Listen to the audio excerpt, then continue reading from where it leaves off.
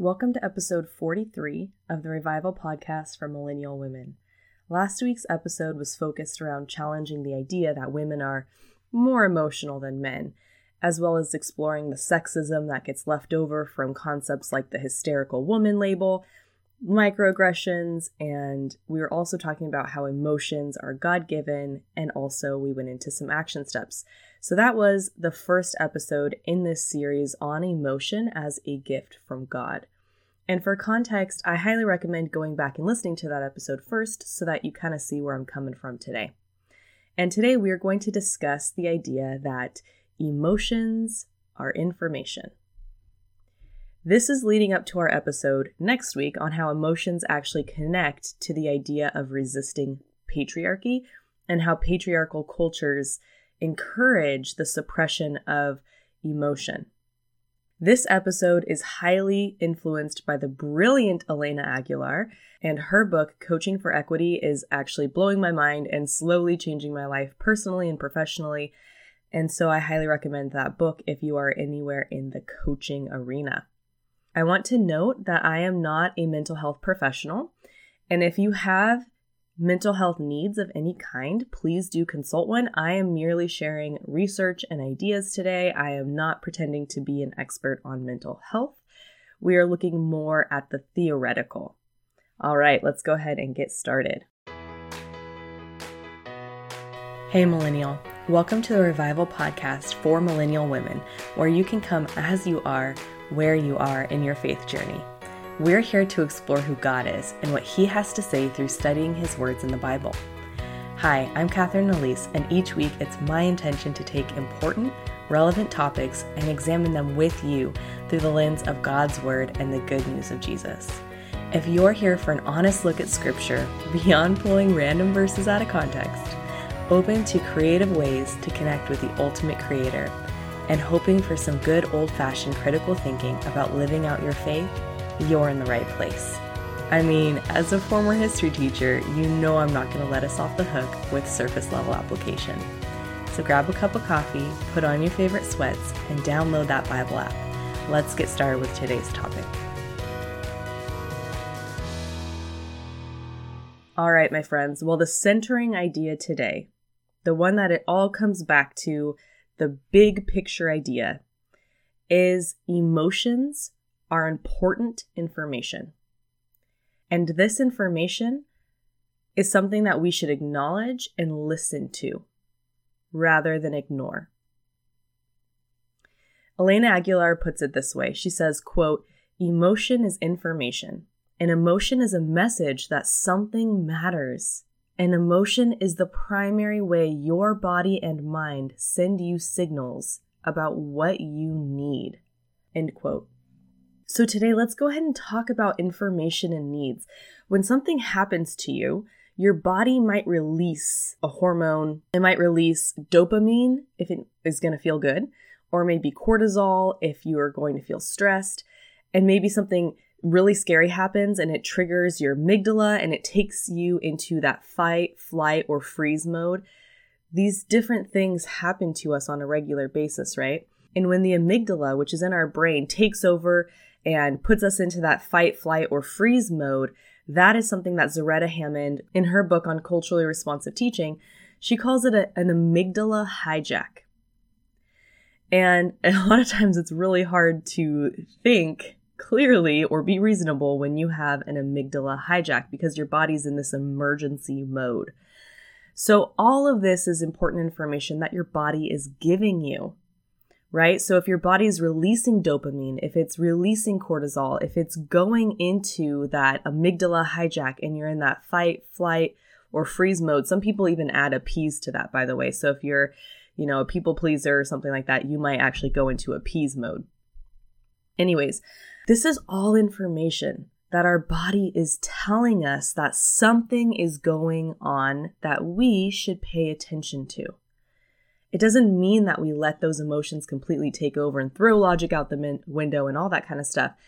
But what it does mean is that we listen, we sense it, we try our best to pay attention. Notice what's going on with us.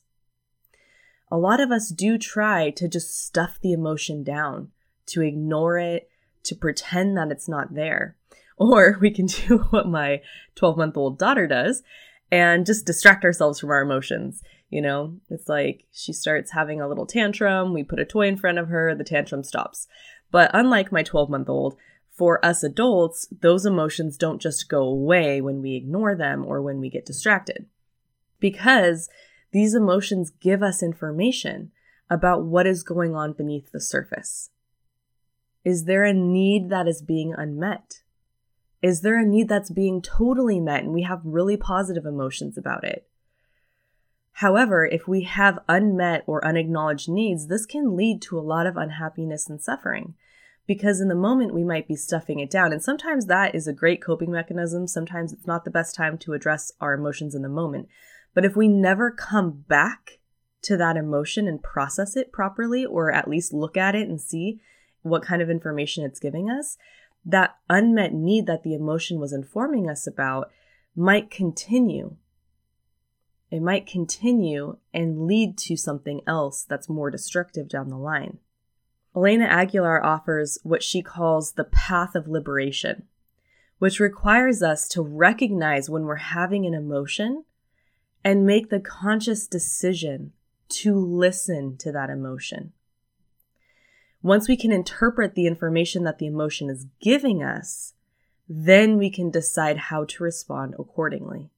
It's almost like this really interesting, rational, logical way of looking at our emotions, of just taking a step back and saying, what if we don't judge the emotion? What if we just look at it, see it, and see what's missing, what unmet need is there if it's a negative emotion? Sometimes over time, we start to get really overwhelmed with our emotions, or if something triggers us in the moment, especially like a microaggression or something like that, we get overwhelmed with our emotions. Or sometimes some of us tend to stuff our emotions down, pretend they don't exist until they completely explode. And this used to be me. I used to do this quite a bit. And sometimes when that happens, we can actually lash out at other people. Or sometimes we might retreat into ourselves and just refuse to let other people in as a defense mechanism. And almost as a way for us to have the space with our emotion, even though we're not addressing it. Both of these things can damage relationships, right? So if we're rejecting people, not letting them in, that can damage a relationship. And if we're lashing out and harming others with our words and maybe our tone of voice, things like that, that can also damage relationships. And although I've learned a lot of this from Aguilar, I also know this from firsthand experience. And I think a lot of us can relate to this. The key to working on this, I think, comes down to when we experience an emotion, again, instead of judging it, we can really lean into the idea of curiosity. I wonder why I'm feeling this way. Why is this emotion here? Maybe noticing, what does it feel like in my body? Where am I feeling the emotion? Am I feeling tension in my neck? Am I feeling my heart racing? Am I feeling my mind flooded and I'm unable to think clearly? When did it start? When did this emotion begin? Was it when my boss was giving me negative feedback? Was it when my friend texted me a one-word response? Was it when I saw this post on Instagram? Was it when my daughter started having a tantrum and throwing her peas everywhere? What information is this emotion trying to communicate to me? Can I identify the emotion? All of these questions help us to be curious about our emotions. It's what my friend Dee calls get curious, not furious. So instead of getting angry about it, maybe we pause, if we can, and ask ourselves, why is the emotion there? Ask ourselves all these different questions and try to get at what is the emotion and what's going on with me right now. Check in with ourselves. Of course, if you're someone who has a mental health concern or you have an anxiety disorder or something like that, this might be a more difficult process for you and might be something that is less applicable, or maybe it's something that you would need to work out with a therapist. All right, Aguilar also suggests that when we're experiencing an emotion, it's informational, right? It lets us know whether or not our needs are being met. And she provides this long list of different needs that we can have, and it can really range from basic needs like air, water, and food, all the way up to a need for acceptance, partnership, attention, love, purpose, dignity, healing, hope, right? These are all needs. And sometimes when women experience microaggressions, the emotional response we have in part can reveal a need for dignity, a need for respect, a need for partnership and acceptance, a need for equality or equity, right? These are all different needs that we can have. Another example, kind of putting these ideas into practice, is this. Maybe my friend calls me and cancels for dinner. We had scheduled a dinner, but now she's canceling. And now I'm feeling the emotions of sad and lonely. Maybe if I take a step back and examine this and think about it a little bit more, this might be communicating information to me that I have an unmet need. Maybe this unmet need is that I need a sense of belonging. Maybe I'm looking for love or inclusion. But maybe I'm not really going to find out what the need is. But honestly, I'm not going to find out what that unmet need is if I don't take a step back and look at it and get curious. If I just pretend the emotion isn't there, it might have consequences down the line. Maybe in the moment, I ignore it, but hopefully I can come back to it later and really examine what sort of information it was giving for me. But if I ignore it in the long term, maybe I, complain to my husband about it or something like that, but maybe in the long term, I don't actually really process what that need was and get curious about my emotions. And then the next time that same friend calls and says, hey, I need to reschedule. Maybe she even has a legitimate reason. But now, because I haven't processed that emotion, I'm angry. That's my emotion. So maybe in response, again, I'm not examining the anger. Maybe in response, I stop returning her phone calls. Maybe I stop texting her. Maybe I get mad at her on the phone and I say, you always reschedule on me. You always do this. Maybe in doing that, I further damage our relationship. There can be consequences when we let our emotions go unexamined. This happens to us all the time in all sorts of different ways. This is just a small example. And now Aguilar, she wrote a secular book. This book was not meant for any kind of religious promotion, right?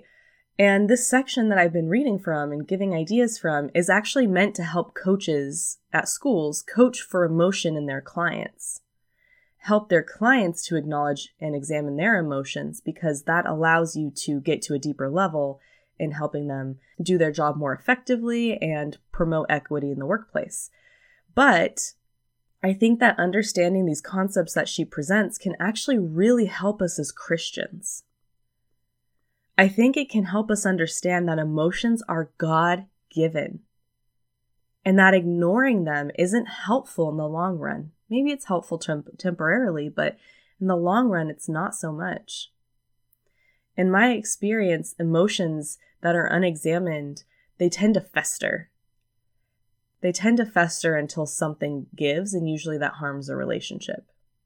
But that doesn't mean that we act on all of our emotions. That doesn't mean that we act in unhealthy ways that harm relationships. But instead, we do that pause. We get curious. We understand the emotion. Explored it a little bit. And what if, as a next step for us, we took that emotion to God? What if we prayed about it and asked Him what the emotion means? He holds all of the wisdom. He knows our every need. He knows our every emotion. He knows everything about us in every situation. Once we kind of took some time to pray about it and understood that need a little bit more, What if we took another step and we went to God to fulfill whatever need has been revealed? A lot of times we go to human beings to meet our needs, and human beings are actually pretty disappointing a lot of the time. They can't meet all of our needs all of the time. The world, society, culture can't meet our needs all of the time. Instagram can't meet our need all of the time. And God can use all those things. He can use relationships. He can use Instagram. He can use the world, culture, and society. He can use all of that to minister to our needs. Of course he can. God can literally use anything. Nothing is beyond him. But ultimately, he is the one who fulfills the needs that we have. The need for love, the need for completeness and affirmation, the need for closeness, all of our needs. And when we experience injustice, that injustice, it hurts a lot. Our need for respect, consideration by other people, to be known and understood, all of those things can be unmet, and more can be unmet when we're faced with things like microaggressions or injustice or inequality or oppression or patriarchy. We can experience anger, grief, humiliation, shame, defeatedness, and more. These are normal emotions when we experience injustice or when we see it. It is very, very normal, right? We might experience anger. That's normal when we see injustice. And don't we have a God that can understand and minister to our pain? Just look at Jesus. Jesus experienced the greatest injustices because he was perfect. Literally deserved none of the injustice against him. He was perfect, sinless. He did nothing wrong, ever. So any of the wrong done to him was the definition of injustice because he was truly, truly innocent in a way that human beings, besides Jesus, can't relate to. And yet, even though he was perfect, he was abandoned by many of his friends, his close personal friends. He was betrayed by the people that he came to save and minister to. He was flogged, whipped, humiliated, mocked. He was hung on a cross naked. If anyone understands injustice and the depths of the pain that injustice causes, it is Jesus. And Jesus, unlike us, knows what it is like to be totally forsaken. Completely forsaken. Matthew 27 tells us that when Jesus hung on the cross, this is what happened, starting in verse 45. From noon until 3 p.m, darkness came over all the land. About 3 p.m, Jesus cried out in a loud voice, Eloi, Eloi, lema sabachthani, which means, my God, why have you forsaken me? This is what Jesus cried out on the cross, that God had forsaken him. And we, his people, are never forsaken by God because of the love and sacrifice of Jesus, because he underwent this for us.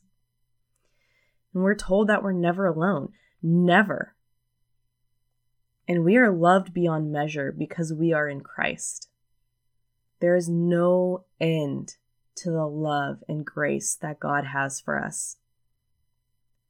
There is no end or limit to the way God can meet our needs. And we can feel that completeness and fullness in his presence.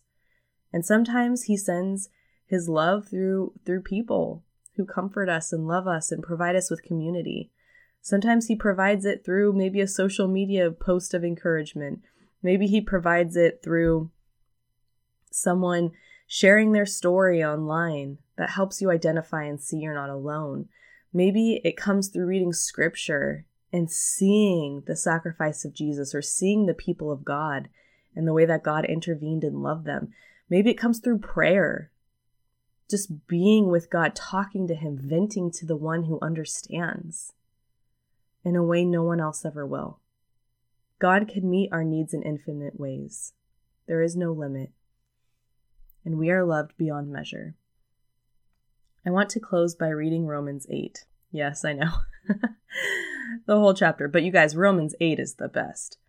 So I'm going to read it, and I hope that it can be encouraging to your spirit and in this process of learning for all of us to get curious instead of getting furious, to using our emotions as information and to recognizing that God has given us emotions for a reason and that they are helpful.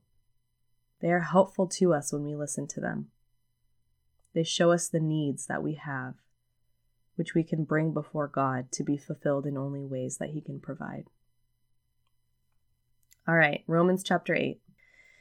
Therefore, there is now no condemnation for those who are in Christ Jesus, because through Christ Jesus, the law of the Spirit who gives life has set you free from the law of sin and death.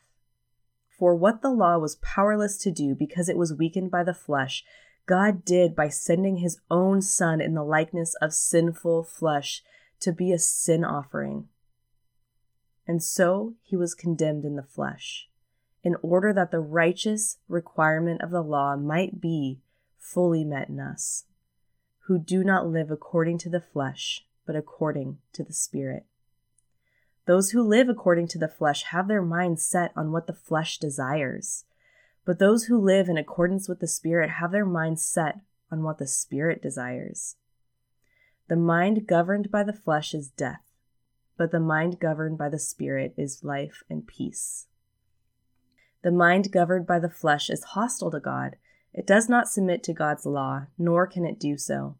Those who are in the realm of the flesh cannot please God. You, however, are not in the realm of flesh, but are in the realm of the Spirit, if indeed the Spirit of God lives in you.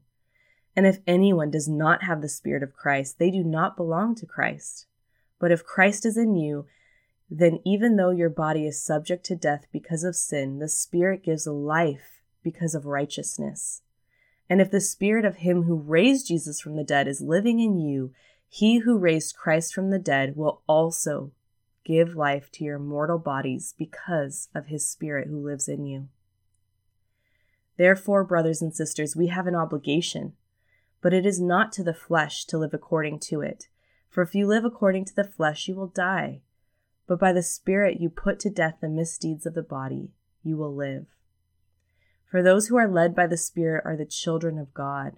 The Spirit you received does not make you slaves, so that you live in fear again. Rather, the Spirit you received brought about your adoption to sonship. And by Him we cry, Abba, Father.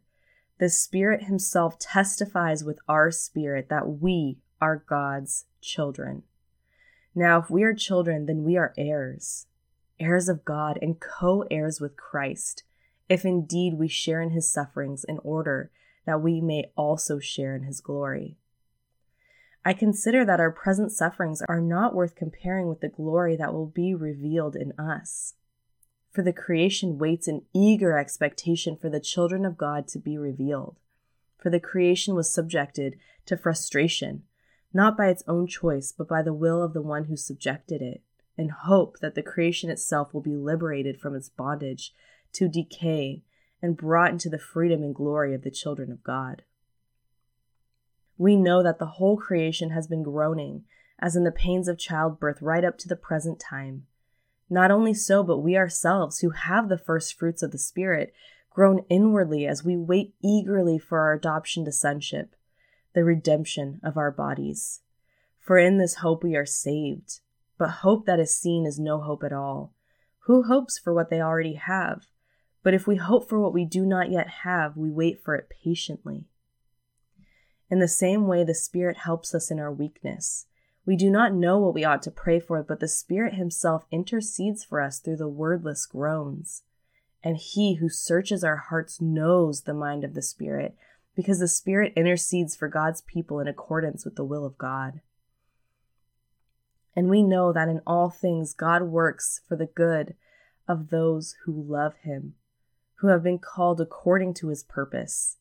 For those God foreknew, He also predestined to be conformed to the image of His Son, that he might be the firstborn among many brothers and sisters.